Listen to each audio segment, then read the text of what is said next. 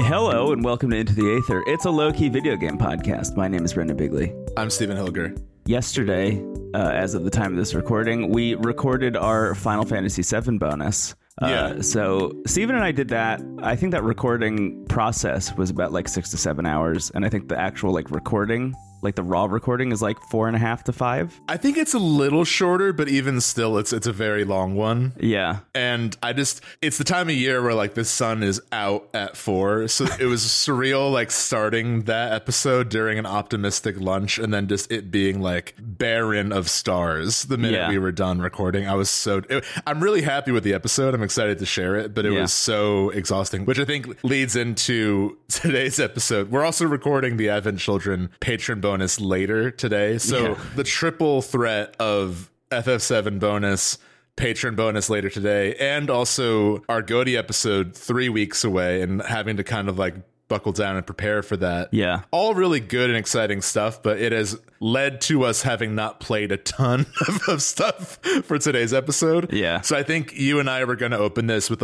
truly maybe the first actually low-key segment in a very long time. Because I think usually what we do is in a normal episode, we will bring to the show a game we're playing, and usually it will be one segment about one game. I think for this section, though, we're just going to talk about just a bunch of things we've been doing and playing. Talk about what's up. Yeah, just hang out for once.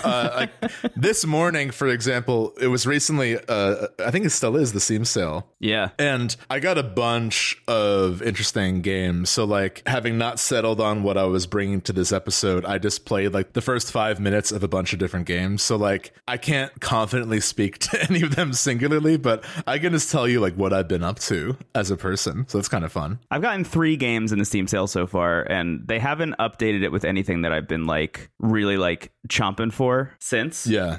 The first day was pretty great. I think it's worth saying you and I have Steam Decks now, and this is the first time that I've been excited about a Steam sale in literally 10 years. Yeah. So I feel what happened with me in previous years when I had a gaming PC was I would be excited about the Steam sale, and then the next year I'd be slightly less excited, and the next year I'd be slightly less excited. And it's not because the deals are any worse. It's because I own so many games from previous Steam sales that I'm starting to whittle down the possibility space of things I can be excited about. Yeah. And now it's been a decade since the last time I engaged with the Steam store, so there's a lot of good deals on things that I've wanted to pick up for a really long time. I feel I've had the same experience with comics where I used to go to my favorite comic book store, Chicago Comics in Chicago. I would go there pretty much bi-weekly. Yeah. And I would get $70 worth of books every time, basically. So at a certain point I recognized one, I was running out of physical space, and 2, I'm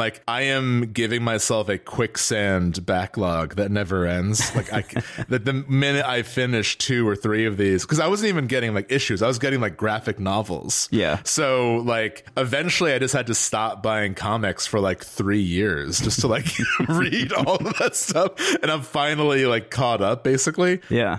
So anyway, on the Steam sale, similar deal. I got 5 games. I'm looking at a picture that I sent to you. I got Rivals of Aether. Our friend of the show, Dom Nero, he has been on a quest to find his Smash of choice.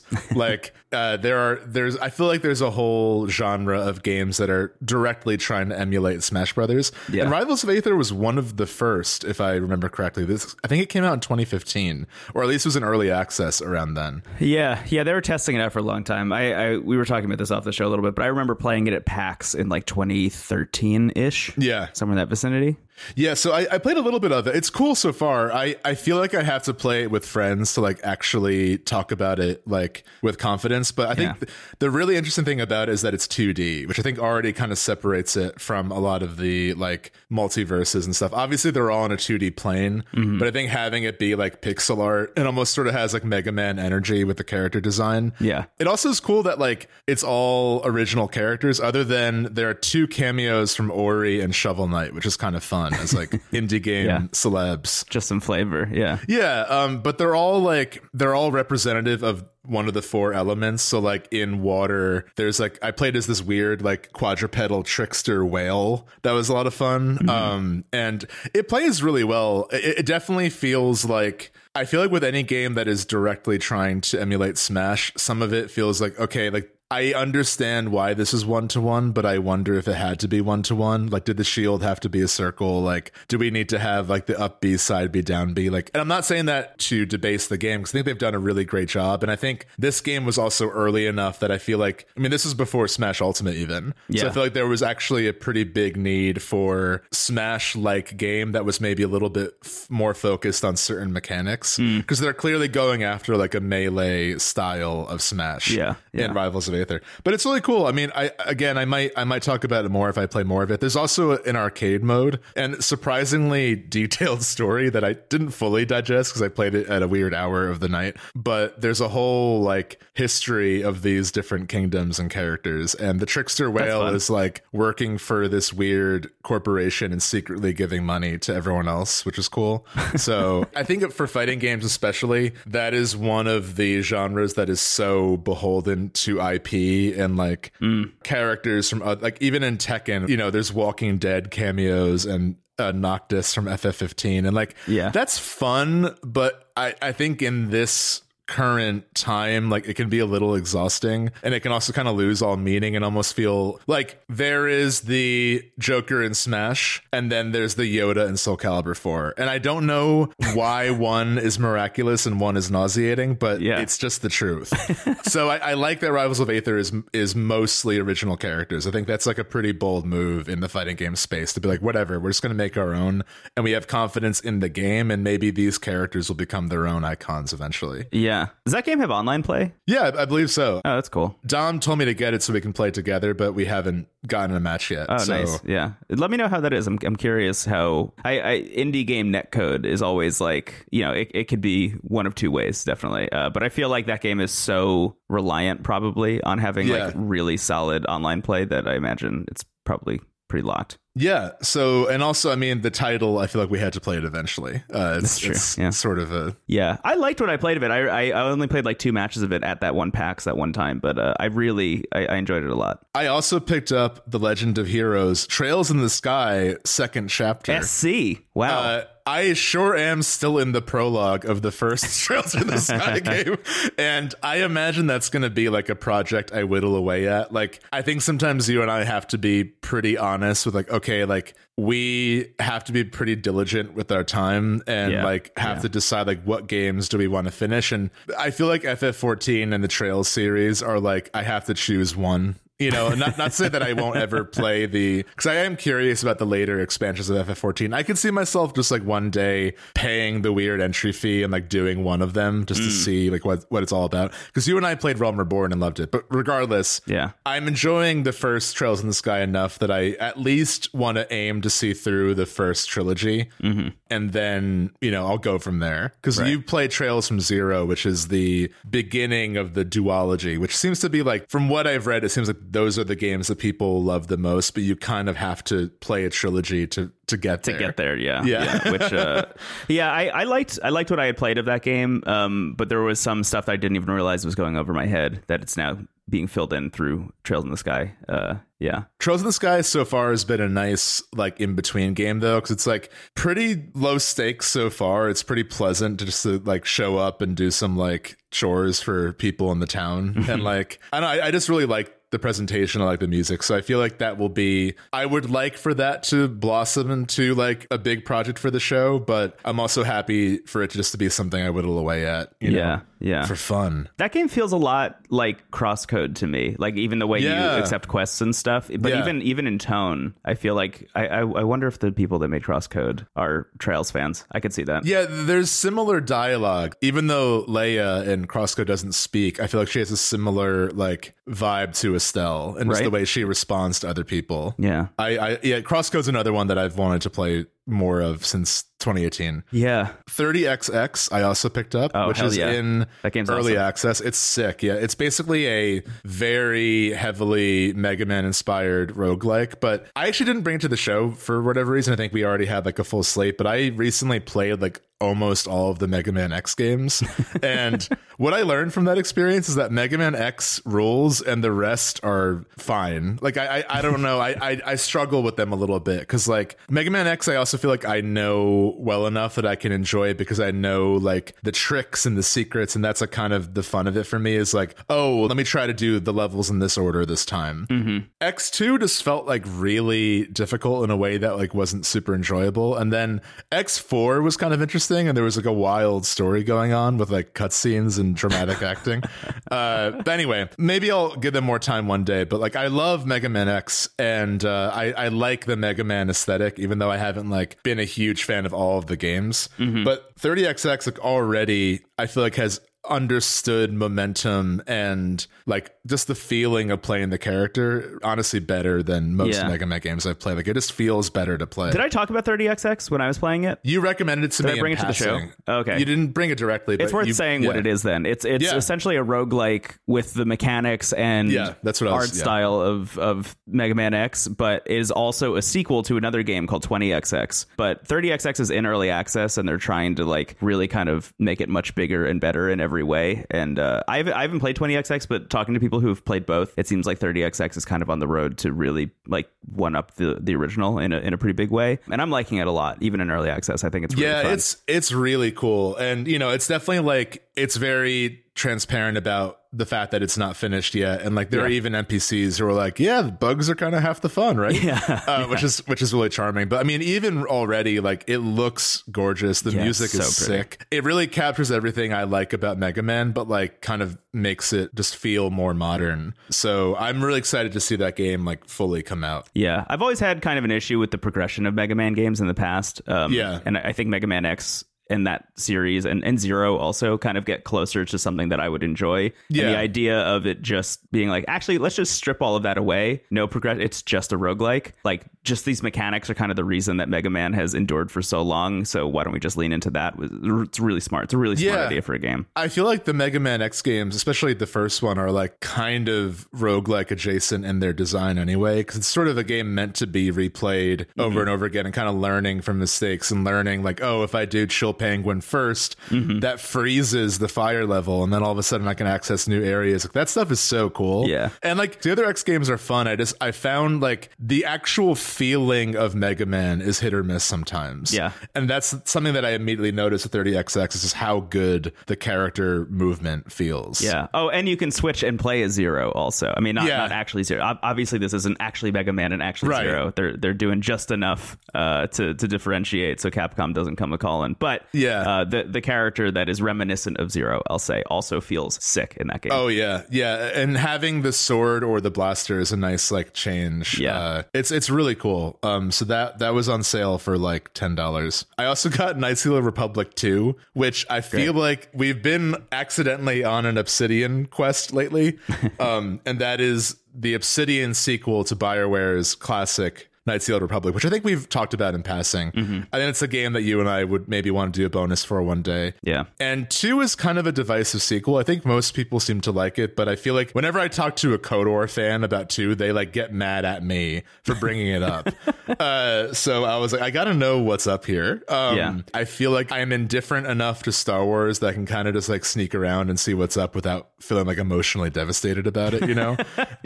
So I'm like, I feel like I'm maybe the perfect audience for KOTOR 2, because like even though I like the first one a lot, I also don't have like that nostalgic attachment to it, so I feel like I'm just curious what this game is doing differently.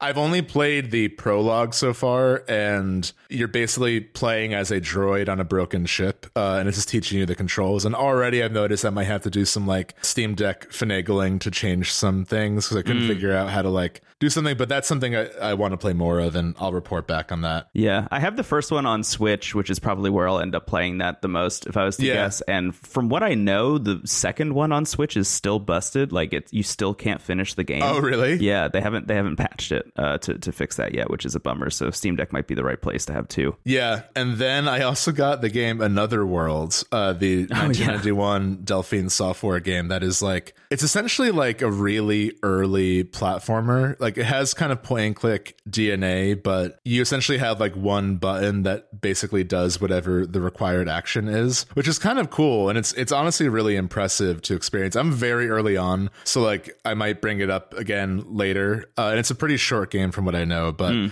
it's really impressive just in terms of the visuals and the storytelling. Like there's no real dialogue, and it's very simple. Like you're basically this guy who is some kind of successful like scientist or inventor. Like he goes home to his computer and they're like, oh, I see you parked your Ferrari in the driveway. It's like, okay, cool.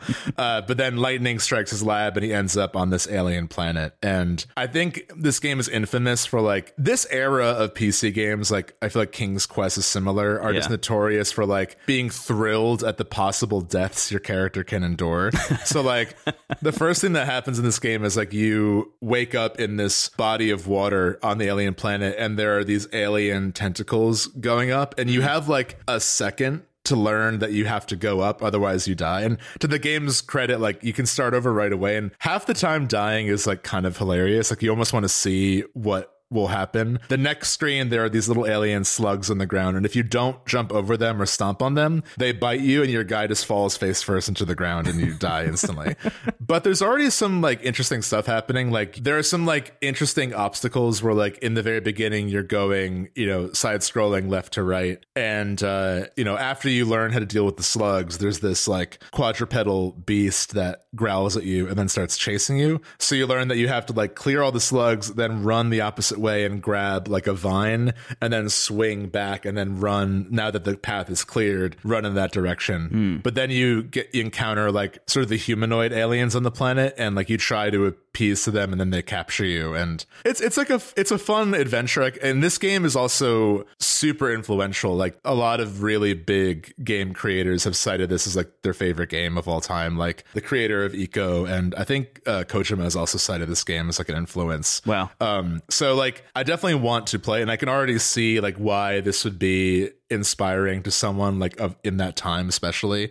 I don't know. I think also there's a lot of power in playing a game today that is like telling a very simple story with no words and just having like confidence in that. Like, I don't know how much the game is going to say by the end of it. Like if there's like sort of the same like profound feeling that I had in Ico, but it's cool to trace the steps there. Like even if I don't feel that way personally about this game, I always like playing the game that people cite as like their influence. Totally. Just to like get a glimpse of that process. Yeah, that's called Another World, just to say it again in case you're curious, dear listener. Yeah, it's usually $9.99 and it was on sale for $1.99 in US dollars. So I figured why not? Should I just pick that up right now too while I'm at it? You're playing on the Steam Deck and it's working? Yeah, it's totally fine. Okay, cool. Yeah, so that's everything. Oh, that's it. That's your list. Yeah, okay. That's my Steam sale collection. Nice. Yeah. I have picked up 3 games on in the Steam sale so far. One of them being Disney Dreamlight Valley, which is a game that I don't think I've talked about on the show, but I have played a lot on Xbox and kind of wanted it on the Steam Deck instead, and also wanted to start over specifically, which is why I didn't just like cloud stream it using xCloud to my Steam Deck instead.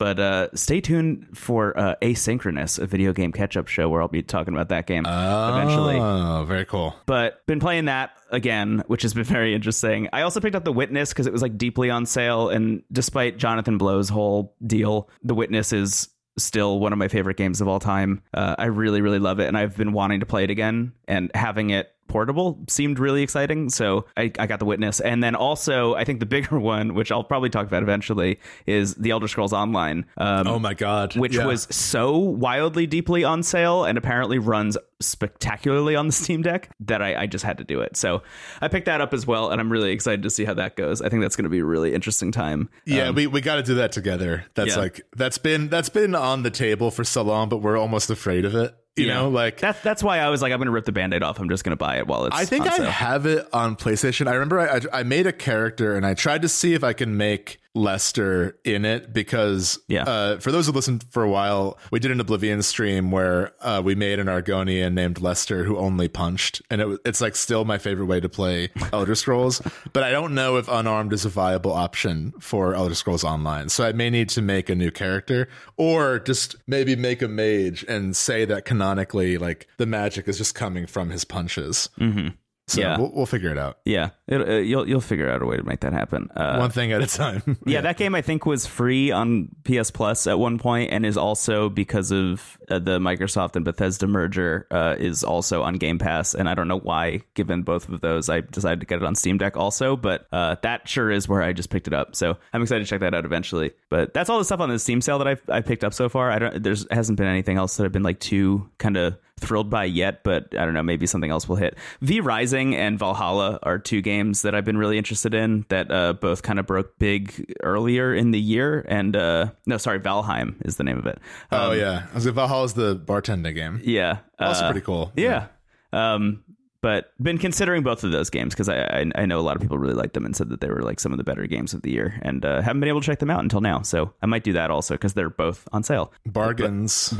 You love to hear about it and you love to see it. Are there any other games that you've been playing that you want to shout out? Not really. I mean, other than Final Fantasy VII, which you'll hear about soon. Yeah. I'm also just playing a lot of stuff that's like in preparation for the end of the year. I'm revisiting a lot of games that I would say are strong candidates for my GOTY list. So like, you know, I won't say too much, but I've gone back and finished a couple games that like were earlier this year. Cool. I'm also spending a little bit more time in some games. So like I try to do like when we're in, you know, we're 3 weeks away from recording the Game of the Year episode, which is kind of surreal. Very exciting. Yeah. And this time of year, I always try to like, okay, like if there are things I missed, I want to do like quick gut checks to see like if there are any last minute contenders. Otherwise, I want to spend this time like kind of revisiting all of them so I can get an order down that I feel good about. Yeah. I feel like Final Fantasy VII was a little bit of like a roadblock in GOTY season. You know, it was like I just felt like any time I spent not playing Final Fantasy VII was time that I was like wasting or treating irresponsibly in some way. Well, that's how I feel in general, but yeah, especially during the bonus. But yeah, it's exciting to like be back in the saddle. Like I re-downloaded Elden Ring and started a new character, and like that's cool and fun. Yeah. And it's very interesting to go back to that game. I'm not doing New Game Plus with Elden Ring. I decided like I'm going to go in completely fresh and like try it again knowing what I know. Having finished the game and then starting New Game Plus, I enjoy the New Game Plus experience. Yeah. But I've been enjoying more just like new build, new character, armed with knowledge, but nothing else. Yeah. It's been great. It's been really cool. Yeah, I also, I don't think this is going to make the list, but I started playing Super Auto Pets again, and that game still rules. And they've updated it so much since the last time I played. Because I haven't played it pretty much since the Marvel Snap beta came out over the summer. So it's been like almost, I don't know, 5 months, I think, since I last played it. And man, Super Auto Pets, it's great. It's free. You can get it on your phone. It's free. I would recommend it. Yeah, it's a fun time. What else have I been playing? Weirdly enough, I don't know why. I think it was just based on the hype from our conversation yesterday about Final Fantasy VII. But I immediately went and downloaded and started playing Final Fantasy 15 again yesterday, and ended up playing like 4 hours of it. Like I'm like decently into that game again. It's one that I've wanted to revisit for a really long time because I've talked about it on the show. Is like I started playing it like a really pretty difficult time in my life. Like it came out literally like the exact weekend something very bad happened to me, and I literally just like needed to be in my room and like playing a video game for a couple days, and that was the game that came out. And I had never really had an experience with a Final Fantasy game that I like loved, except for my brush with fate with Final Fantasy X. But this was like, okay, I'm going to go into this not knowing anything about it. I didn't have any context for it because like I wasn't following the hype. I didn't know anything about it being like versus 13 and being in development hell for a decade or whatever. Yeah. Like I didn't know anything about Final Fantasy 15. I just knew like it's the new numbered Final Fantasy, and I'm going to give it a shot and like see if I can get into this franchise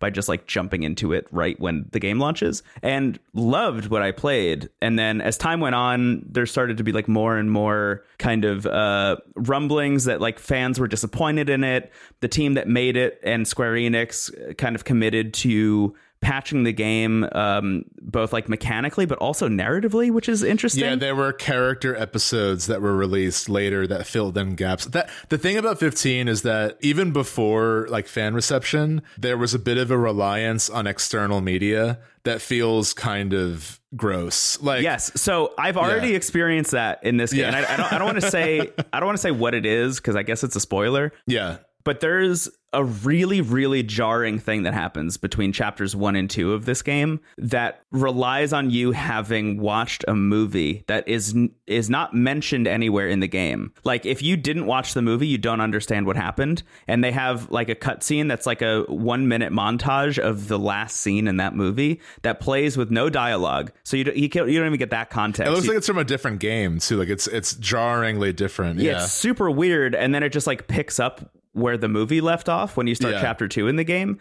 And I had forgotten that happened, and then needed to like Google. I was like, what the fuck was that? Like, why did that just happen? And then remembered that they had released a movie. But it's so weird that you would like patch the game, add a bunch of narrative stuff to it, and not change that bit at all. Or at least like let me know in the main menu before I start the game, like, hey, did you watch Final Fantasy? I think it's called Kingsglaive. Did you watch Final Fantasy 15 Kingsglaive? And you could say yes or no, and like maybe give me like a little summary of what happened or something. Yeah, knowing even a little bit about that game's production, I think like it's amazing they like even made it's a miracle there's a game. Yeah. Yeah, but I initially kind of wrote off 15. Like, you know, I, as a big Final Fantasy fan growing up, I, for whatever reason, kind of fell off around 12. Like, the big thing was that I didn't have the consoles that were getting the new games. I wanted 13, but I couldn't get it at the time. And then I was fully indoctrinated by Oblivion and Skyrim by the time I had an Xbox. So 15, you know, I remember like seeing there were like a million memes about, you know, the 4 guys in a car and like, what is this? Like, this is like the opposite of what Final Fantasy should be in many ways. So I kind of just didn't really have any interest in playing it. I wasn't like mad about it. I just didn't really care, like in 2015 or 2016. And it wasn't until doing this show where I was like kind of inspired by our quest to give everything a chance, basically. So I was like, well, like, let me see. So I remember I went to GameStop, and there was a deal where if you bought 2 used games, you got 1 for free. Yeah. And I got FF15 for free. And I remember the person working there was like, there's like something on the disc. Is that okay? I'm like, honestly, it's perfect. Like, that's the perfect way to get Final Fantasy 15 for free and have something weird on it. But I brought it to the show, and I think I even wrote about it in our Medium a little bit, because I was really pleasantly surprised at the things that are good about it. And what 15 does really well is, even though I would like kind of a larger ensemble, like the casts in games like 7 and 9 and 10, like, even if I don't like individual characters, I just love like how different everyone is, you know, and like how unique all the characters are. And you know, the fact that 15 is like 4 people that already know each other was kind of inherently less interesting. But I think the camaraderie between them and their relationship, like their relationships to each other, are more interesting than the singular characters. Yeah. But I really enjoyed that, and I liked the slice of life kind of letting go of childhood and accepting responsibility story of the game. I just think it gets bogged down in like the political stuff and like the high fantasy stuff, but I honestly really enjoy the more grounded elements of that game. And I think ultimately the more I played, the more frustrated I was by it, because like there's half the game that I think is great and half that is like good by its own merits, but it doesn't connect in a meaningful way. So the game just feels very like water and oil. And even the combat, which like initially I was really into, eventually starts to feel kind of like inconsequential. Like it feels a little like floaty at times. And I mean, especially coming after, you know, FF7 Remake, which I feel like is doing what 15 kind of wanted to do. Yeah, absolutely. With applying real time to turn-based combat. So all that to say, I think 15, like if you get it like on a like, I don't want this sounds like a backhanded compliment, but like if you get it for free or heavily discounted, I think you will have fun with it if you're a big fan of the series. And I think there's a lot to admire about it. It's just a shame that like it came out the way it did.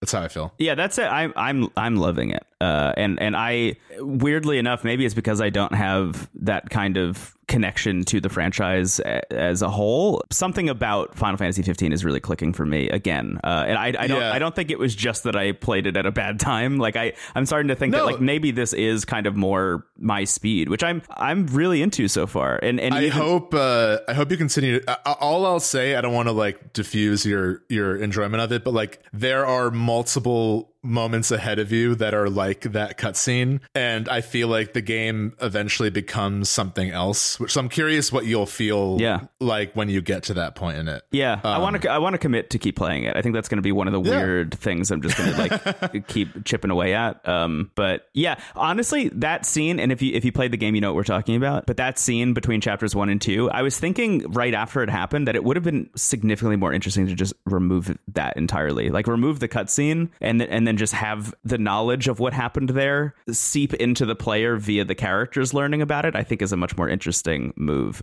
instead of shoehorning in a scene from a movie in between there. It was very confusing. Yeah, there's just a lot. I mean, I think the initial idea for what 15 was going to be and what it ended up being are dramatically different, which again I think is why it feels so torn. But I mean, again, there's a lot to enjoy about it, and I've heard good things about all those character episodes, so they might be worth getting if you want to have the full experience. Yeah, that's another thing that's always on sale is the Royal Edition of 15. So I don't know, if you're curious about it, maybe check it out. I am curious about it, and I am enjoying it. The other game I'm playing is Pokemon. 15's like middle of the road for me. Like I definitely think it's better than I expected, but it's not amongst my favorite Final Fantasies. But I definitely think it's better than the initial reception like would lead you to believe. I think so too. Don't you think though that it is extremely like a Brendan Bigley move for Final Fantasy 15 to somehow become my favorite one? I am confident that it won't be the further in you get. And I'm trying not to be blunt about that, but I know. I think currently, yes. And I know why it's working, because I felt the same way about it in the early hours. Like I really loved the like, hey, like let's just catch up and take pictures and like let's go on a hunt, and then it becomes something else. Yeah. So keep me posted. Yeah. Well, I'm searching in tombs for weapons at the moment. So I mean, I already that know stuff is great. I already know where some of this game goes because I hit it the first time. But anyway, have you been playing more Pokemon? Have you dipped into it at all? Not really. I felt like we shared a lot of our thoughts about Scarlet and Violet last time, and I'm enjoying it. I found the more I've played, the more the performance stuff does like hinder my enjoyment a bit. Like I definitely think there's still a lot to admire, but like just with the sheer number of games that I'm like interested in playing, I don't feel the pull to like get farther and farther into Scarlet. Like I kind of feel like I got what I wanted out of it in some ways. Wow. Yeah, that's a bummer. Sometimes with games, I'm like, okay, like I can go back to this one day, but like I want to like finish something else or like play something else on my backlog. And like, I think I just kind of need a little bit of a break from Pokemon in general. Like even if the game had no issues, I just don't really like need that exact experience right now. I just feel more pulled into like, oh, like what if I got further into the Trails series, or what if I like played a game I have no idea what it's about? Like that's just where my head is at currently. So it's less of a judgment of Pokemon and just more like what I want to experience right now. Yeah. I guess similar to the Final Fantasy 15 thing. The more I play, the more I like it. I definitely am having a lot of performance issues still. Some people have tweeted at me some things that have helped. For example, if you go into the settings and change the docked mode output resolution to 720 instead of 1080, it actually like helps performance a little bit. And also closing the game and turning off your Switch and turning it back on in between sessions also helps a little bit, but not that much, honestly. Like there is still a lot of issues with it. But the stuff, it's interesting. Like as much as I am bummed out sometimes by the performance stuff, it's like the little rough edges in the actual game and the mechanics that are starting to bother me a little bit more. For example, like when I'm out in the world and I'm riding my Pokemon around and I'm trying to avoid the wild Pokemon because like I'm just exploring or like making my way from point A to point B, and you run into a Pokemon that's so small you couldn't see it, and then you get launched into a battle, and the game like chugs while it switches you from open world exploration into the battle mode, and it's like, okay, frame rate hell, now you're in a battle, and then you need to try and run away. Oh, but you can't escape for some reason, so you got to fight this Pichu that's level 1 and you're level 40, you know, and then you have to go through the motions and then try and leave. It's like it betrays what I was excited about when it comes to this game in particular, and the ways in which they were trying to differentiate it. But that's like few and far between. It like happens occasionally and is annoying when it happens, but it's not that bad. The thing that's really weird to me is I'm starting to realize that the game is not as open as I thought it was, or at least like that's what I've been hearing about. Yeah, it's really strange. It doesn't like I think we all just assumed, and shout out to our friend Will who mentioned this to us, but like I think we all just assumed that the game was going to scale level wise to like where you were at and how many badges you had and et cetera, which is how, to be clear, Pokemon Crystal Clear worked, which was that ROM hack that I've talked about many times on the show. Yeah. And that was really cool and used that to great effect, where you could like travel around Johto and Kanto and get as many badges as you want in any order, and the whole world would scale to where you are. That was really cool. And the thing that ROM hack got really right was that it was the trainers and the gyms that were scaling to where you were, and then different areas of the world would be easier or harder. So like you could, like stumble backwards into Victory Road by accident too early, and all those Pokemon are going to be way too difficult for you, as they would be, normally, I guess. And that's kind of happening in Scarlet and Violet still. Like they almost get that right, where there are some areas where the Pokemon are just like way over leveled for where you are. Because my thing with most open world games, if you're really giving me an open world, I'm gonna explore the whole thing before I do anything quest related at all. That was like how I played Breath of the Wild, was I just went and unlocked all the towers before I even started the main quest, just so I could see the whole map. It's a good move. And that was cool. And that world scales to where you're at. So like that felt like mostly doable. There were some areas that were supposed to be harder than others, and I saw that as like just a fun challenge to like try and overcome those odds, and did. And that was like rewarding. That was a cool thing. Pokemon Scarlet and Violet do have areas like that where you can travel too far in a certain direction and have Pokemon be like wildly over leveled for where you are, and you just get your ass handed to you. And you can't catch any of them because they're like too hard to catch. And if you get stuck in a battle or a trainer battle or something, like you're just going to get absolutely ruined. And in some cases I found that to be fun and challenging in the way that like Arceus was at times, where like I'm taking on something that's like way above my pay grade. Catching a Pokemon that's level 30 when mine are all like level 20 is like, it's cool and doable. It's not impossible. And when you make it happen, it's really exciting, and investing a lot of time in that, I think early on, has been really rewarding for where I'm at now, where I'm finally getting to use those Pokemon that I like struggled to catch early on. Yeah. Because now I have enough gym badges to like control them. Like they will actually listen to my commands and stuff. And that's really cool. Like that stuff is really rewarding and really interesting. What I've found to be shocking is that like the gyms aren't scaled at all, it seems like. And the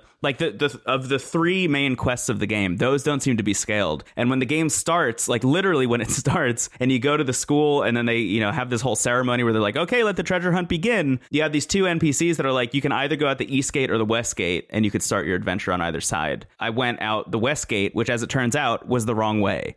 Which I didn't realize. Like the first thing you can do there is appropriately scaled to the level that you are when you start, which is like between 5 and 10 probably. Because you just got your first Pokemon, you've just caught some other stuff, like maybe you're around level 10. And that stuff was fine. And then I kept trying to go that way. And when you go talk to the people that run the Pokemon centers, you can ask them like, hey, what should I do? Like, what do you think I should do next? And they'll just find something in the area that like is undone essentially, and then just like mark it on your map and be like, here, you can go do this next. And I maybe foolishly assumed that meant that thing would be like around my level and I would be like, okay to go there. And I went there and that stuff was level like 35. I was like, okay, so that's not it. And then I went because I picked the water starter. I was like, well, I got to avoid the grass gym for now, and I'll like mosey on up elsewhere, and spent some time like checking out the other gyms and like building up some teams so I could eventually go back and like take on the gyms that I thought made the most sense, like type wise, for the kinds of Pokemon that I was seeing and catching. And they were all so hard. And I talked about this in, I guess it was the last episode. I talked so much about how I think this game is more challenging than I was expecting it to be. And it turns out it wasn't more challenging. I was just doing it in quote unquote the wrong order,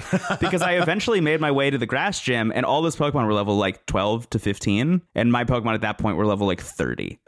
And as it turns out, the game is not scaling. It's just like there's an undisclosed right way to take on the gyms. And that's been a bummer, I think. That's been a little bit of a bummer, because now I'm like figuring out what the right way is just by challenging all these leaders, like just to see what level their Pokemon is at, which is that's not fun, to be clear. But that's what I'm doing. So now I've done 3 gyms at this point, and I'm like making my way towards a 4th just because I want to keep catching Pokemon. Like that's kind of the other thing, is you can't catch Pokemon over a certain level, or you can, but it's really difficult if you don't have enough gym badges. So they're also withholding my ability to like collect Pokemon, which is the thing I want to be doing, because there's 400 in this game. There's so many, and I do want to catch them all, and it's like doable, but it's difficult. It's really difficult. Yeah, I'm thinking about just like when and where and why open design benefits the gameplay, because I think we're in an era now where I think open world is synonymous with it will be better because of it. And like, Right, yeah. you know, I think with Pokemon, like that is a series that people have wanted to be open world for forever. And I think Pokemon Legends was a great example of how to do it well. And honestly, so is Scarlet. I mean, I mentioned in that episode that like the bones of Scarlet and Violet are on paper like my ideal Pokemon game. Yeah. I just think it falters in execution and in performance in ways that like can't be ignored. And I think about like the older games like Gens 1, 2, and 3, where like there are moments in those games, I think specifically 2, where the path is fairly open. Like there are some hard locks with HMs, so like you can't go super beyond where you're supposed to, but like you could do like a couple gyms in either order. Yeah, and like right. stuff like that is fun. Like I think giving players choices is usually a good decision. Right. But you want to have those choices feel meaningful and not like, do I want to do the gym that's my level, or do I want to grind to take on a harder gym and then go back and have this And be do the really easy one. Yeah. Yeah, like that isn't really like, it's not super exciting. You mentioned this, and sorry if you're going to bring this up, but I want to make sure we talk about it because it's stuck with me now. But you mentioned there was an episode of the Pokemon anime where I think Ash goes to a gym and the gym leader's like, how many badges do you have? And he shows them he has like 3 or 4, and then they get their team ready for that level of matches. Yeah, it's such a quick, like almost quiet moment that's like it goes like kind of unacknowledged, but it's just like a thing that happens in passing. And ever since seeing that, I've thought about how cool it would be to have an open world Pokemon game. Like that was the impetus for me to always be asking for it. This idea that like, oh yeah, of course the gym leaders, you know, if you're born in the way we were talking about it was like, if you're born on Cinnabar Island and that's the first gym you go to, it would be wild if Blaine just suddenly hit you with his level 60 Arcanine. You know, like that doesn't make sense. All the kids in Cinnabar Island like, oh, I wish I was in Pewter City. Yeah, right. Yeah, all the oh, weird that all of the people who have actually been able to obtain all the gym badges were born in Pewter City. Strange. Or Pallet Town. Yeah, and you know, there are so many. Everyone on Earth is saying what they would want to see Pokemon do as a series. So like, you know, at a certain point it never ends. But I do think if you're making an open world Pokemon game and you're letting the player tackle the gyms in any order, that's like a logical next step in like making all the gym leaders have sort of like teams tied to what level you are. And it's like really interesting and weirdly is kind of like Mega Man X, where like you can do those levels in any order. There is like an easier path, but your path will be different if you get certain powers earlier on. So like I honestly think they could have done a little bit of Mega Man X and Scarlet and it would have paid off. But I mean, I'll go back. I'm not like done with the game. I just needed a break. I definitely want to see more of the gyms and I want to do a couple of the Operation Starfall things. But yeah, it's weirdly similar to FF15 for me, where it's like I can't help but be a little bummed out seeing like what this game could have been more than like what I'm currently enjoying. And it goes back and forth depending on the moment. But like it's kind of a mixed bag for me.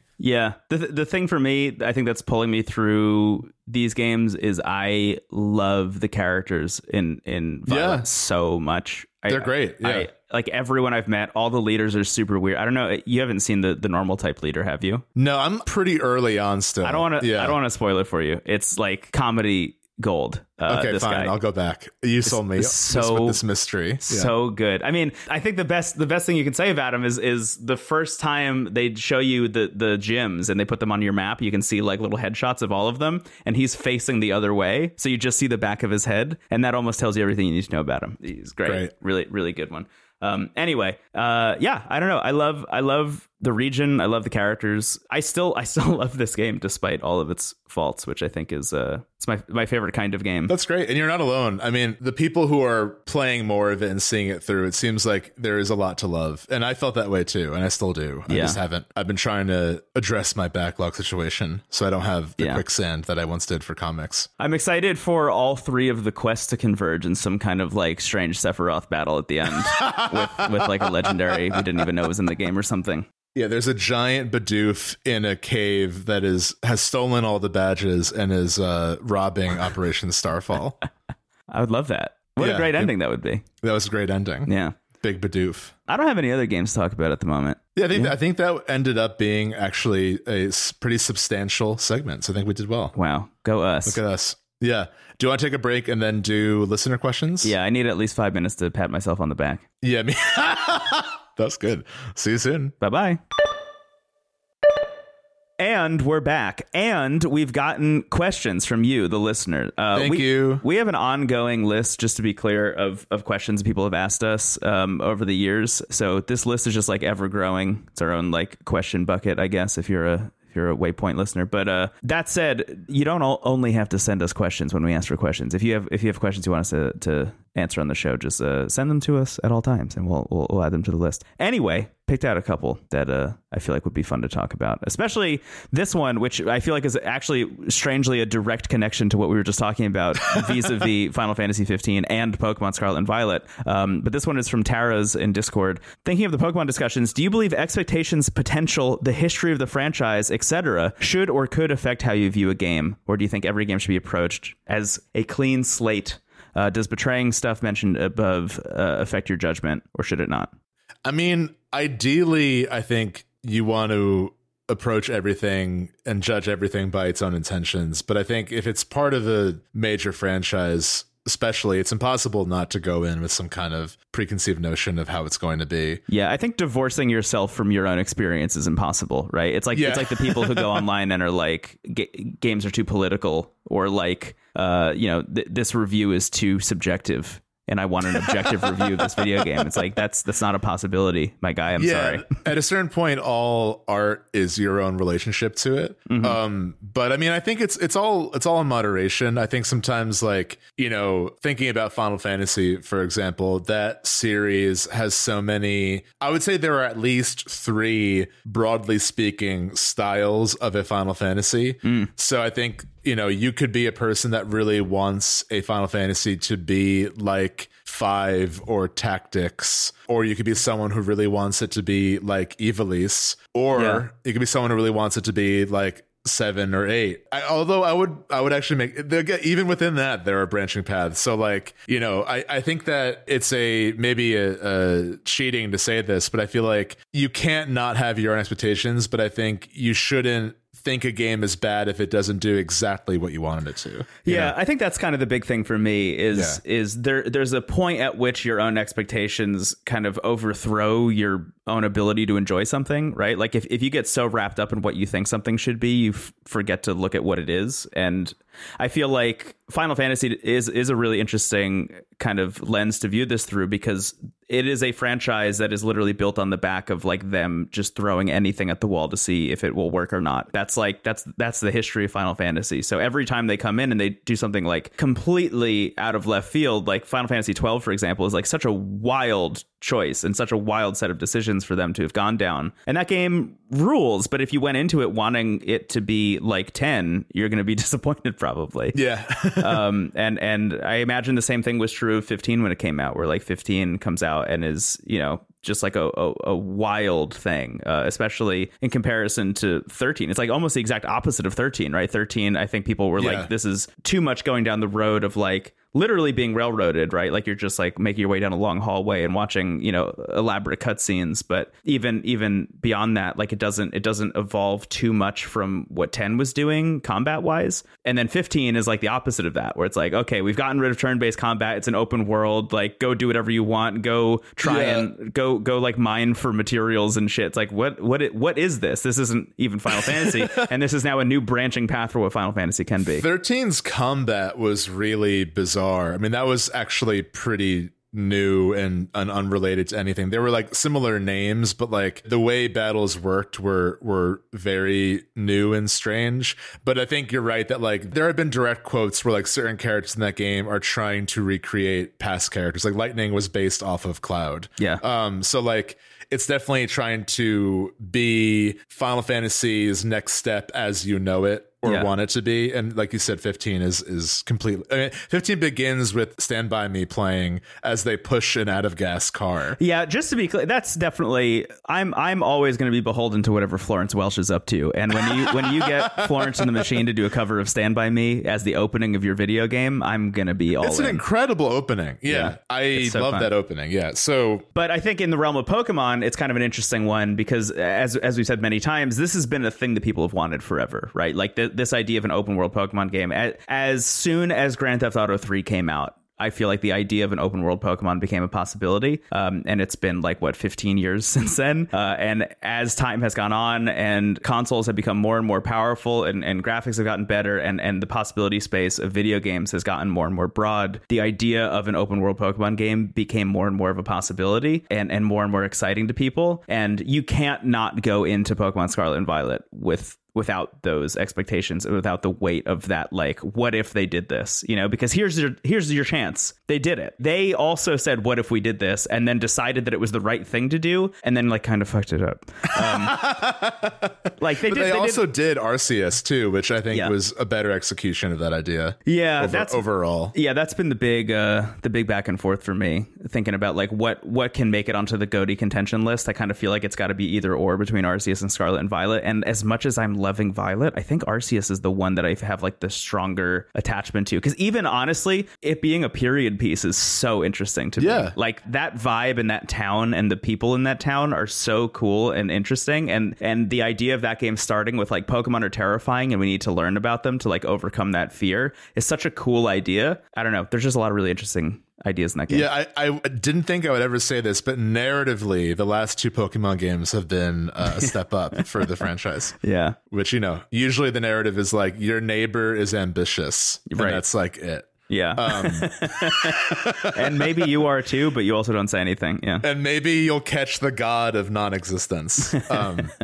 And you'll dig underground a lot, I guess. But I think that's kind of the takeaway is, you and I say a lot, judge a game by its intention, but that doesn't mean that we're coming into it as blank slates. We're not perfectly zen mindless people. We're coming in with our own experiences and our own hopes and dreams, but every once in a while you'll go into a game like that and it will prove you wrong, right? Every once in a while you'll go into a game like that having one set of preconceived notions, and very quickly as long as you're open to it, and that's kind of the biggest thing, you need to be open to it. As long as you're open to it, a game can prove you wrong, and you can walk away from an experience being oh my god, this is great. We talked about that a little bit with Marvel Snap, right? The idea of a free-to-play collectible mobile card game with Marvel intellectual property is really easy to scoff at. It's really easy to just kind of be that's probably not going to be for me. And then you sit down and you play it, and 15, 20 minutes, an hour later, you're oh my god, this is one of the best games of the year. It's wild. Yeah, I also think games sometimes have to find you at the right time. I mean, that's the case for any media, but games in general ask more of their participant than other mediums, more time, more physical effort, mental effort. Not that it's a higher caliber medium, but it's just you have to it's more of an action than just sort of watching something. And I think sometimes you have to be in the mood for a certain experience. I've had on this show I played some games and felt fine about them, and then maybe I'll revisit them later and be oh wow, this is actually incredible, and I'm in a much more willing place to sign up for what the game is asking of me. I think the biggest example of that was Dragon Quest 11, where I played it and thought it was fine. I didn't really get what all the fuss was about, but I liked it enough to bring it to the show, and then I went back to it after years of bullying and fell in love with it completely. So I like that, at a certain point, not only is objectivity impossible, but even subjectivity is moment to moment, not that you're going to be flippant, but opinions and feelings and our relationship to the world around us changes throughout time. And it's cool to experience that. Yeah. And bullying works. Look at me now. I'm playing Dragon Quest 4 on the DS. Yeah, look at that. Dragon Quest is also a good touch point for that, right? Because you go into that with a real set of expectations, and the game asks you to come into it with that set of expectations, and will either subvert it or lean into it even more than you thought was possible. And Dragon Quest just knows what it is and wants you to be comfortable in that feeling. So different strokes for different franchises. But I do think you look at something like Call of Duty, and every time one comes out, the competitive players are angry about whatever slight changes they made from the last one, So I think it changes depending on the franchise. Yeah. Cool. Thank you for that question. This one's from NBZ on Discord. If you had to learn to speedrun one game, what would it be? Oh, wow. Speedruns have been a blind spot for me. I've never really been that interested in it. I know it's a really cool like community, and like I like when there are sort of big events that everyone watches, and it's cool to see, like, especially for older games like Ocarina of Time, the speedruns for that are absolutely wild. Yeah. Recently you could like summon the R-Wing in a speedrun of Ocarina of Time, like from Star Fox. It's like in the game's data somehow. So like, I don't know if I would want to do that, but like I definitely I like that. My interest would be like my interest in speedrunning, and I'm not sure if there's like a name for this specifically, but like I'm less interested in sort of breaking the game and finding ways to like jump ahead by like rolling into a wall, and more just like how fast can I earnestly beat this? Like how fast can I actually do this? And yeah, so the difference there's what are called any percent speed runs, which is like beat the game at any cost, and those are the ones where it's like we're using every glitch and everything we possibly can to make that happen. And then there are 100% speed runs, which is like I'm going to do everything in the game and like actually beat it the normal way, but as fast as possible. Yeah, so for that reason, I know Celeste is a big candidate for honestly both of these kind of speed runs. I think Celeste would be really cool. Imagine how hard that would be. Yeah. I mean, like the design of Celeste, like even outside of speed running, like there are so many like subtle mechanics in that game that make it as great as it is. So I think that would be fun to just learn. And it's a game I love enough that I would love to know it just inside out. Yeah. So I feel like platformers in general, like I don't know if I would really want to speed run like Persona or something. Like, I feel like that would defeat the purpose, or like Animal Crossing. Yeah, I feel like length of game is definitely something you have to take into account. I do think platformers are so difficult. Yeah. If I had to guess, like the amount of precision you would need to nail a speed run of something like Celeste, or the one that I've talked about on the show in the past is Shovel Knight, like the original Shovel Knight. I tried to learn to speed run and got, I guess, like 2 zones in and like knew them like the back of my hand. And it was, you do hit this really interesting state when you learn to speed run a game where eventually, especially if you're doing it the way I was doing, where it's like, I'm going to learn the first level, then the second level, then the third level, then the fourth level. You know them so well that you stop thinking about it and it just becomes muscle memory. And that's a really interesting experience. That's like the kind of thing that I had never experienced before in a video game until I tried to do that. I do remember this one point in like the Polygon life cycle where I think Griffin McElroy was trying to learn to speedrun Gone Home, which was like the silliest game you could have picked to speedrun. And I really love that. I would love to do something like Firewatch. Like I think or like Dear Esther. Dear Esther. Yeah. Yeah, I would say Celeste would be my answer for that. Yeah. There is, speaking of Animal Crossing, though, there is, I think, what is it called? I think it's called Museum Percent, which is you have to fill the museum in Animal Crossing. Oh, that's fun. As quickly as possible. And you're allowed to like jump out of the game and like change the clock over and over again. You know what would also be a fun one? Shadow of the Colossus. I would love to try to do that as fast as possible. Oh, yeah. I wonder what that's like. There's got to be really wild physics stuff in that game, right? Where like you can use aggro to like launch yourself to the top or something. This any percent run, I'm going to do some horse boosting to increase our time on the 4th Colossus. Yeah, hell yeah. That'd be very interesting. Yeah. Anyway, so those are my answers. This one is from Ponk on Discord. As a big fan of the Pokemon designs like Klefki and Trubbish that are just regular objects, what is a random thing in your field of vision right now that you would turn into a Pokemon? In front of me is a little Buddha statuette and a wooden bear. So, I mean, there's potential here already. There's also a microphone. Let's see. A microphone would be really fun. Is there a microphone Pokemon? I don't think so. Yeah, I think a microphone would be my answer. It would be electric and steel, and kind of Loudred energy. I think Loudred's a speaker. It could be kind of like a cousin to the Loudred. Yeah, fam. Well on our way to a punk band that consists only of Pokemon. Yeah, who would be the punk band? Loudred, the Galarian Zigzagoon. Oh yeah, who's the Pokemon that like picks his pants up? Oh, I know who you're talking about. He's the bassist. Absolutely.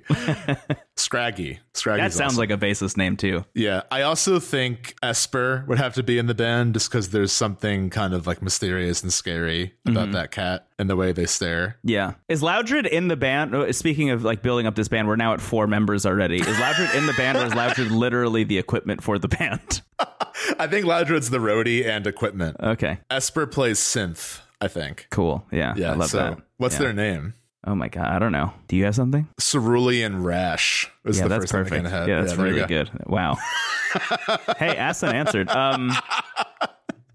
What's my answer? I guess my answer, the only thing that's really interesting that's in front of me that I would like to see as a Pokemon is this empty wine glass I have. Oh, a wine Pokemon would be great. Yeah, I'm kind of surprised there isn't one in Scarlet and Violet, or I guess in X and Y, considering that one was set in France. What if you had like a wine glass kind of broken Magikarp fish that turns into Merlodic? It's like a wine, like kind of swan creature. Yeah, that would be awesome. Yeah, I love that. There you go. Great. Wine and Mike. Wine and a microphone. Yeah. Cool. That's definitely the episode title. Yes. Are there any old video games that you adored as kids that you feel like maybe exist only in your memory? That's from Jenna on Twitter. Yeah. Mischief Makers on N64. I rented. What is that? I don't know. That's why I think it might be a dream.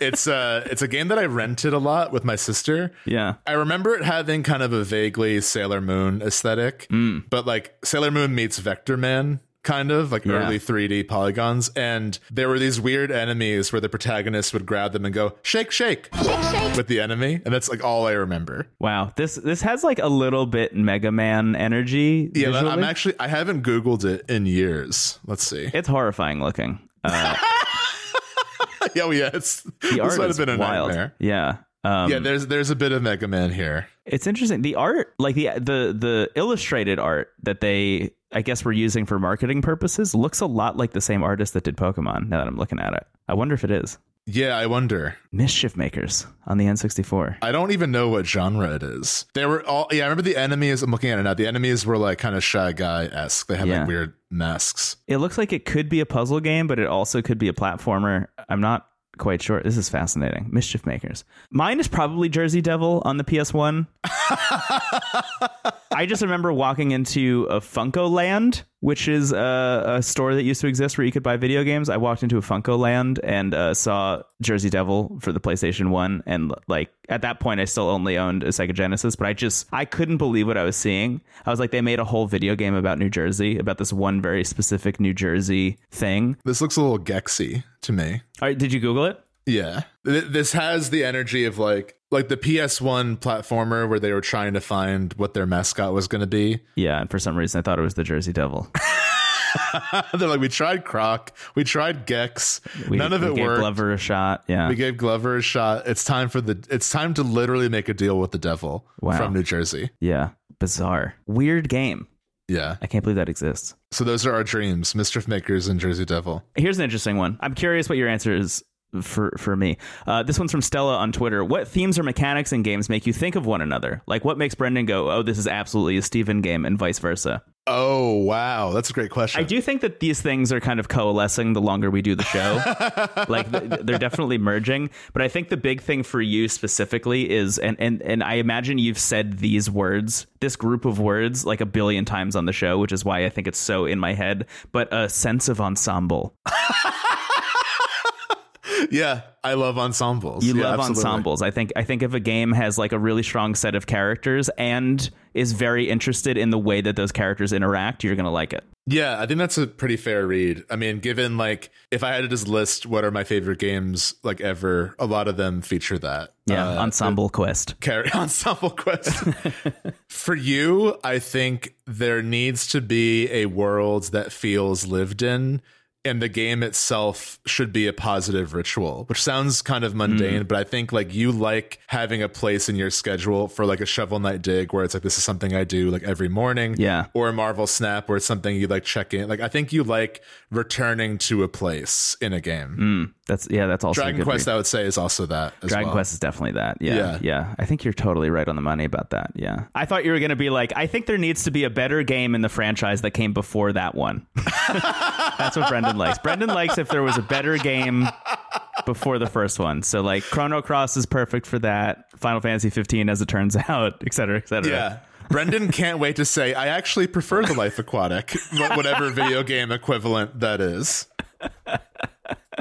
I feel like 15 is the Life Aquatic of Final Fantasy. Yeah.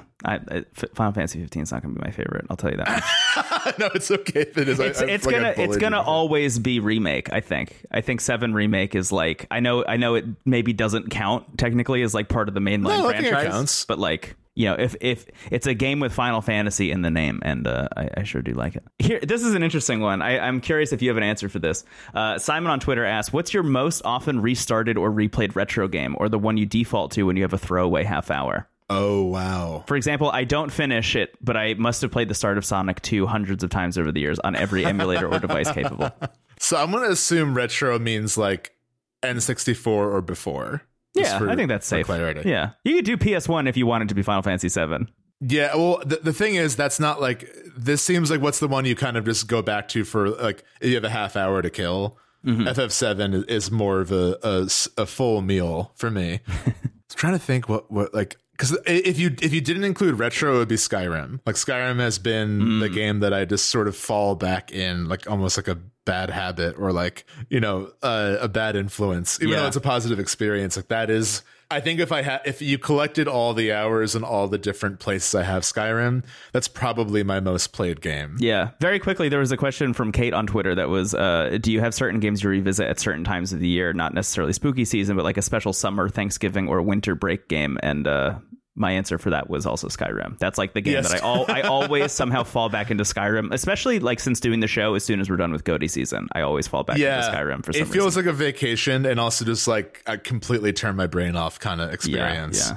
But retro, I would say, honestly, I really do love going back to like the classic Mario stuff, like Yoshi's Island in particular. I like starting. That's one where I don't really get like super far, but I always love like revisiting the beginning of Yoshi's Island. Yeah. And also just like, you know, Super Mario World, even the Donkey Kong Country games, although that's usually a quick visit because those games have wild saving systems that are infuriating. So like I never really spend a lot of time in them these days. The first Donkey Kong Country, you can only save when Candy's store appears on the map, which is like at least every 3 levels, all of which are very difficult. So you basically have to like flawlessly beat 3 levels in order to save that progress. So you might beat one level by the skin of your teeth and then lose the next level. Yeah. Have to start all over again. Oh, man. The second game allows you to save getting 2 coins, which is much better, but you have to revisit old levels to get coins. So like save states, emulate it. That's my recommendation. But yeah, I would say like the Mario stuff overall. That's interesting. Mine is the 1994 Sega Genesis game, Mickey Mania, The Timeless Adventures of Mickey Mouse. Really? Yeah, I don't know if I've talked about this on the show. Have I? Mickey Vania? Mickey Mania. Oh, I was about to say, don't catch me off guard. That'd be wild if it was Mickey Mania, though. Mickey Mania, The Timeless Adventures of Mickey Mouse became like a weird ritual between all of my cousins and I. So I don't think I've talked about this, but my family's gigantic. My dad is one of 13 kids. Wow. And everyone got married and had a bunch of kids. I'm the only child of all of those aunts and uncles. So I have like a lot of cousins. And every Christmas Eve, we used to have everybody over, like pre-COVID. We would have like everyone in the family over because for some reason everybody was like still on the East Coast for a long time. Like people are starting to branch out now, but for a while everyone was on the East Coast. So we would have like a huge Christmas Eve every year and all my cousins would come over. And as I mentioned many times, I really only had a Sega Genesis for a while. And the game that we would always try and play and beat was Mickey Mania, The Timeless Adventures of Mickey Mouse, which was notoriously difficult. It is like unbelievably hard, and not hard in a way where it's like, oh, I'm a kid and I just like don't have the like mental capacity to beat this thing. But like even as an adult, truly like a horrifying game to try and make your way through. It's extremely hard. And wow. I still every once in a while will go back and try and beat it. Like to this day, every once in a while I'll like throw on, we always just called it the Mickey game. I'll just throw on the Mickey game and try and beat it. And I remember this one year I got the NVIDIA Shield TV, which was like a little Android TV box that had an NVIDIA graphics card in it and like ran Android, for the express purpose of bringing it to my parents' house for Christmas Eve so I could emulate the Mickey game on it. And we like really all sat around as like adults and tried to beat the Mickey game again and couldn't do it still. There was a weird early childhood comfort in this era of game of just never being able to beat something. Yeah. I'm going to try my best, but I know it's never going to happen. Yeah. I had a few for Super Nintendo that were like that, specifically the Star Wars games, Super Return of the Jedi in particular. That game is impossible. I have no idea like what they wanted me to do. So this is awesome though. I just Googled Mickey Mania. It looks wonderful. It's honestly great. The whole conceit of that game is you make your way through the history of Mickey Mouse like as a character. So you start, but you are like normal, I guess like mid 90s Mickey Mouse, but you start off in the world of Steamboat Willie, and like Steamboat Willie is that's there. awesome. And like Pete is always the villain in every level for the most part. It's extremely hard. There's some surprising stuff in there where like the game becomes 3D at times. It's bizarre. It's a bizarre video game. It was also released on like the Super Nintendo and PlayStation and stuff, but I have no idea what that was like. I had a Mickey game where he was a wizard and he would like spin stuff, but I don't know what it was called. Yeah, I don't know. That also might have been a dream. That sounds like a Sorcerer's Apprentice thing. Also, just like weird talent on this game. The famous David Jaffe of the Twisted Metal fame, and like I guess God of War also worked on that game, and also Michael Giacchino, who's like an extremely accomplished composer and now director, also did the music for that game, which is wow, that's amazing, nonsensical. Really wild. And that's Mickey Mania. Got two questions. One we can zip through real quick. Corey on Twitter says, I'd like to hear a segment about your current recording equipment setup, which I think is pretty easy because it's mostly the same for both of us. But you and I both use the Blue Yeti microphone, which we've used since we started the show and works great for the most part. I think we're thinking about upgrading soon. Not even upgrading, just like changing it, because even doing live streams and stuff with the Yeti, the way that we have to use it means that like it needs to be directly in front of our faces. So anytime I'm on camera in a stream, like my face is almost completely obscured by the microphone and the pop filter, which like I've gotten feedback in the past. It's like, hey, I'd like to see what you look like, which I don't think of as a weird ask, to be clear. I understand that it's a little impersonal to have this big thing in front of my face. So we've been thinking about upgrading. But Steven records in QuickTime, like literally just the QuickTime recorder on Mac, which is pretty wild and is so reliable.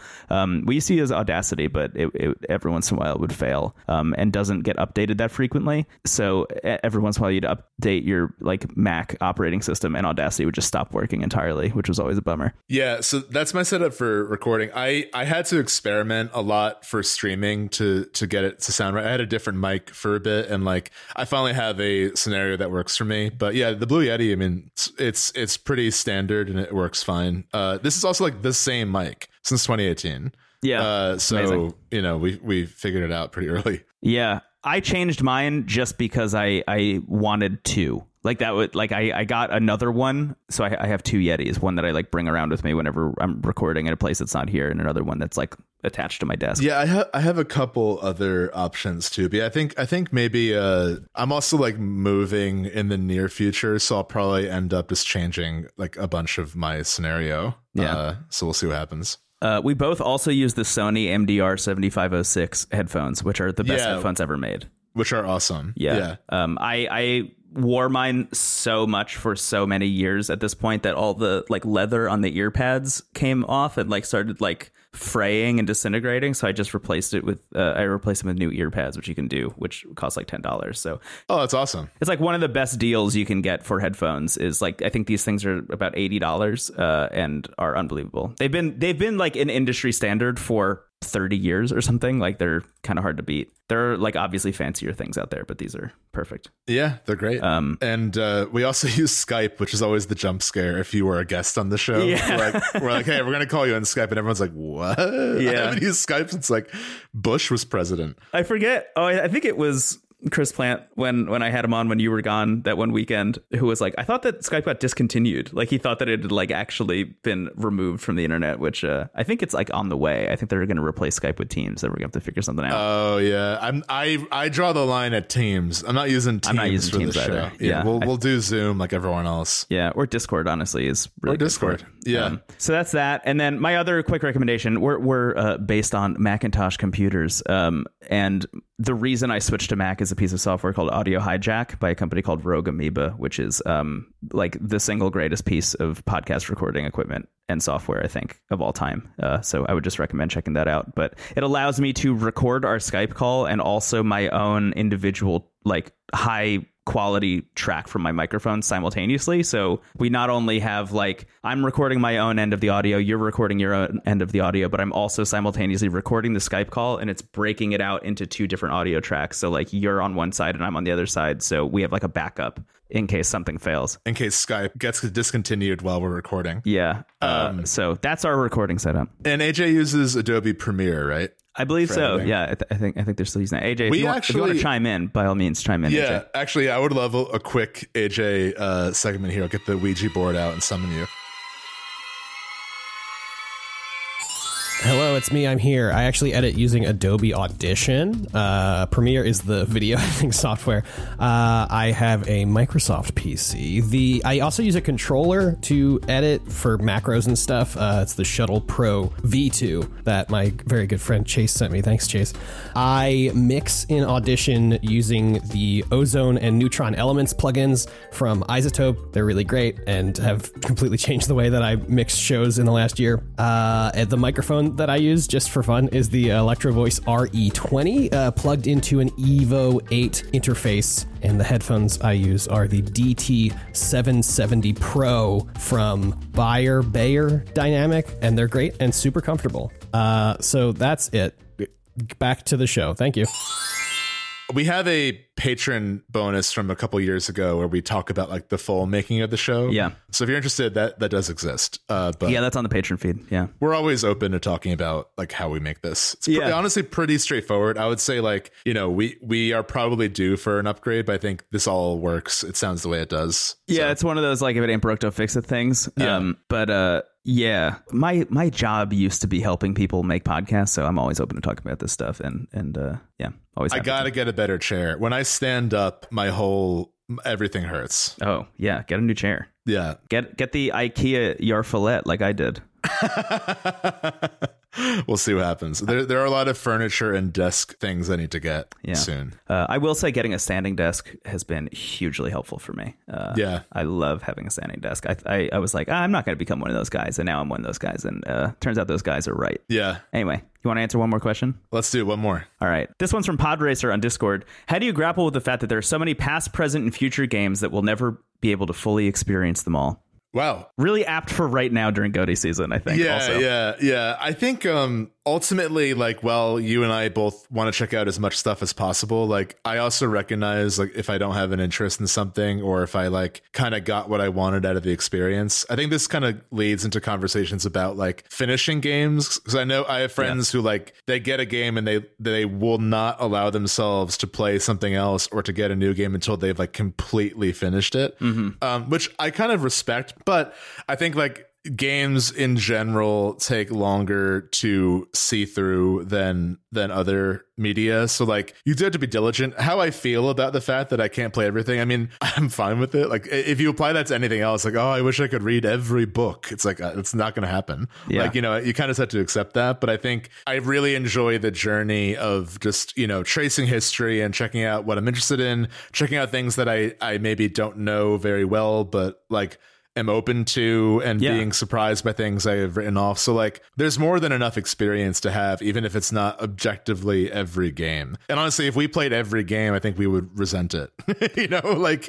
That's my take on it. I think the process of doing our like system-based episodes as our season premieres has really helped with this in a major way, right? Like doing the Game Boy Advance and the Nintendo DS specifically. I think you learn pretty quickly, or at least I did, like how to tell what games are worth investing that kind of time into, because time is such a precious resource, especially in the event of us trying to do an episode like that, where it's like we need to be playing so much stuff and have feelings, like have actual feelings and opinions about so much stuff, and also need to be producing a regular episode every week and also be doing a bonus episode every month. So like that kind of delineation between time and figuring out like how much time can I devote to this game that isn't really grabbing me within the first like 2 hours, while I also need to be worrying about all this other stuff, like, oh my God, we're playing God of War again for the bonus or something. And also we have to read this book for the patron bonus. And also we're doing like normal episodes. Like, do I need to be investing time in this game specifically? You learn very quickly how to denote that kind of stuff. And I think that's one of the beauties of doing this show in particular is, kind of forcing myself at least to regiment that time has been really helpful for me in terms of like broadening my horizons, but also learning what I like. Yeah. And I also think like we've managed to create a schedule for us where like we still have time for other things too, which is nice. And that goes again, like kind of just being honest, like, okay, like even if I'm open to going back to this game one day, like if it's not grabbing me now, it's not going to grab me later. Like it's not going to fundamentally change at a certain point. So I have to move on to something else. And you know, what helps is that the pressure for every week is like, I always want for this show, like obviously for the bonuses and for GOTY, there's a little bit more homework required. Yeah. But for a weekly episode, like I always want it to be like, even if we weren't doing this show, what would we want to have been playing, or what would we have checked out organically? And a week like this, where ironically we've talked about more games today than usual episodes, but like we were honest, like, okay, like we haven't had a lot of time this week, but we can still talk about games and things that matter to the show. So it's nice to have that flexibility as well. Yeah, absolutely. So I think the real takeaway, and you touched on this already, but I think the real takeaway is just like understand that it's impossible, and try your best to play the things that you think you're gonna like. Yeah, it's again, like I think doing this show has been a journey in like discovering our own subjective taste, you know, and also being surprised at what that could mean. Like I have a much better vocabulary for the games I like and the games that I want to see and the games that inspire me creatively than I did before. Yeah. So. And that's the ball game. Thanks for coming out tonight, folks. Anyway, I can't wait to eat lunch and then watch Advent Children with you. Yeah. I'm so hungry. Yeah. I had a big slice of pound cake and played Final Fantasy 15 this morning. That's been my morning. That sounds heavenly. Yeah, it was pretty great. Why is pound cake the perfect companion piece for FF15? I have no idea. It was cranberry and orange. Oh, nice. Yeah, it was really cool. Those are the two flavors of the game, in harmony and also in opposition. Sounds like it's time to wrap up. It's time to wrap up. You know the drill. IntoTheCast.online is your hub for everything relating to the show.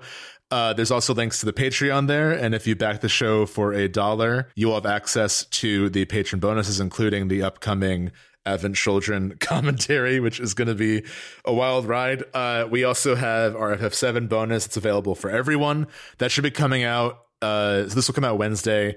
We're aiming for releasing both the patron bonus and the FF7 bonus this Friday, but that may need more time, but expect it in at least the next week or so. Yeah. And then, we have GOTY coming up. It's a really, I always enjoy this time of year for the show. It's definitely like this and then June, July are like our busiest time, I would say. Yeah. Usually what we do if you're new to the show, but usually what we do for December is we don't do like a bonus episode like we would normally do. GOTY usually replaces the bonus because it's like so intensive to get that together. And that'll usually come out like towards the end of the month, like on a Wednesday on a regular day, and we'll take that week off also. Just a heads up, like the schedule for December will probably just be like technically Wednesday episodes with no extra stuff, unless like a Nintendo Direct happens and we have to do a patron bonus or something. We'll see.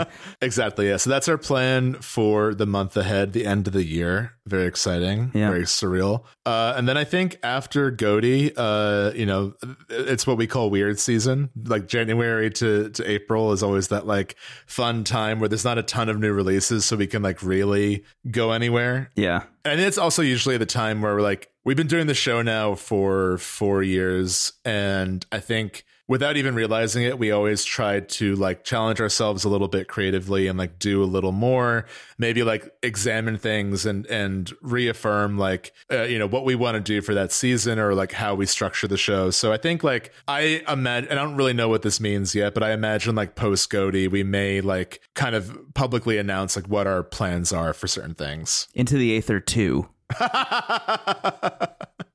All I to say, like, I always like the beginning of the post New Year kind of like ambiguous time is always fun to me. Yeah, it's gonna be really bizarre. I'm excited about it. I have no idea what I'm gonna get into, but it's gonna be all kind of nonsense. I've caught up on all of the Trails games, and we're finally here. Yeah, doubling back on that question, turns out I did play everything.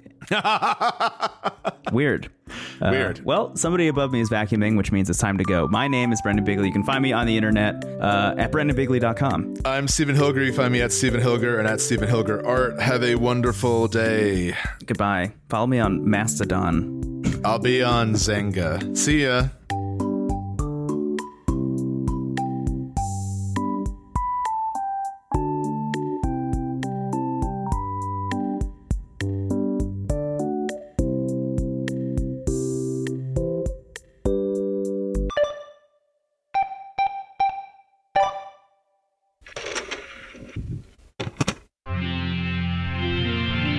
TWG, the worst garbage, online.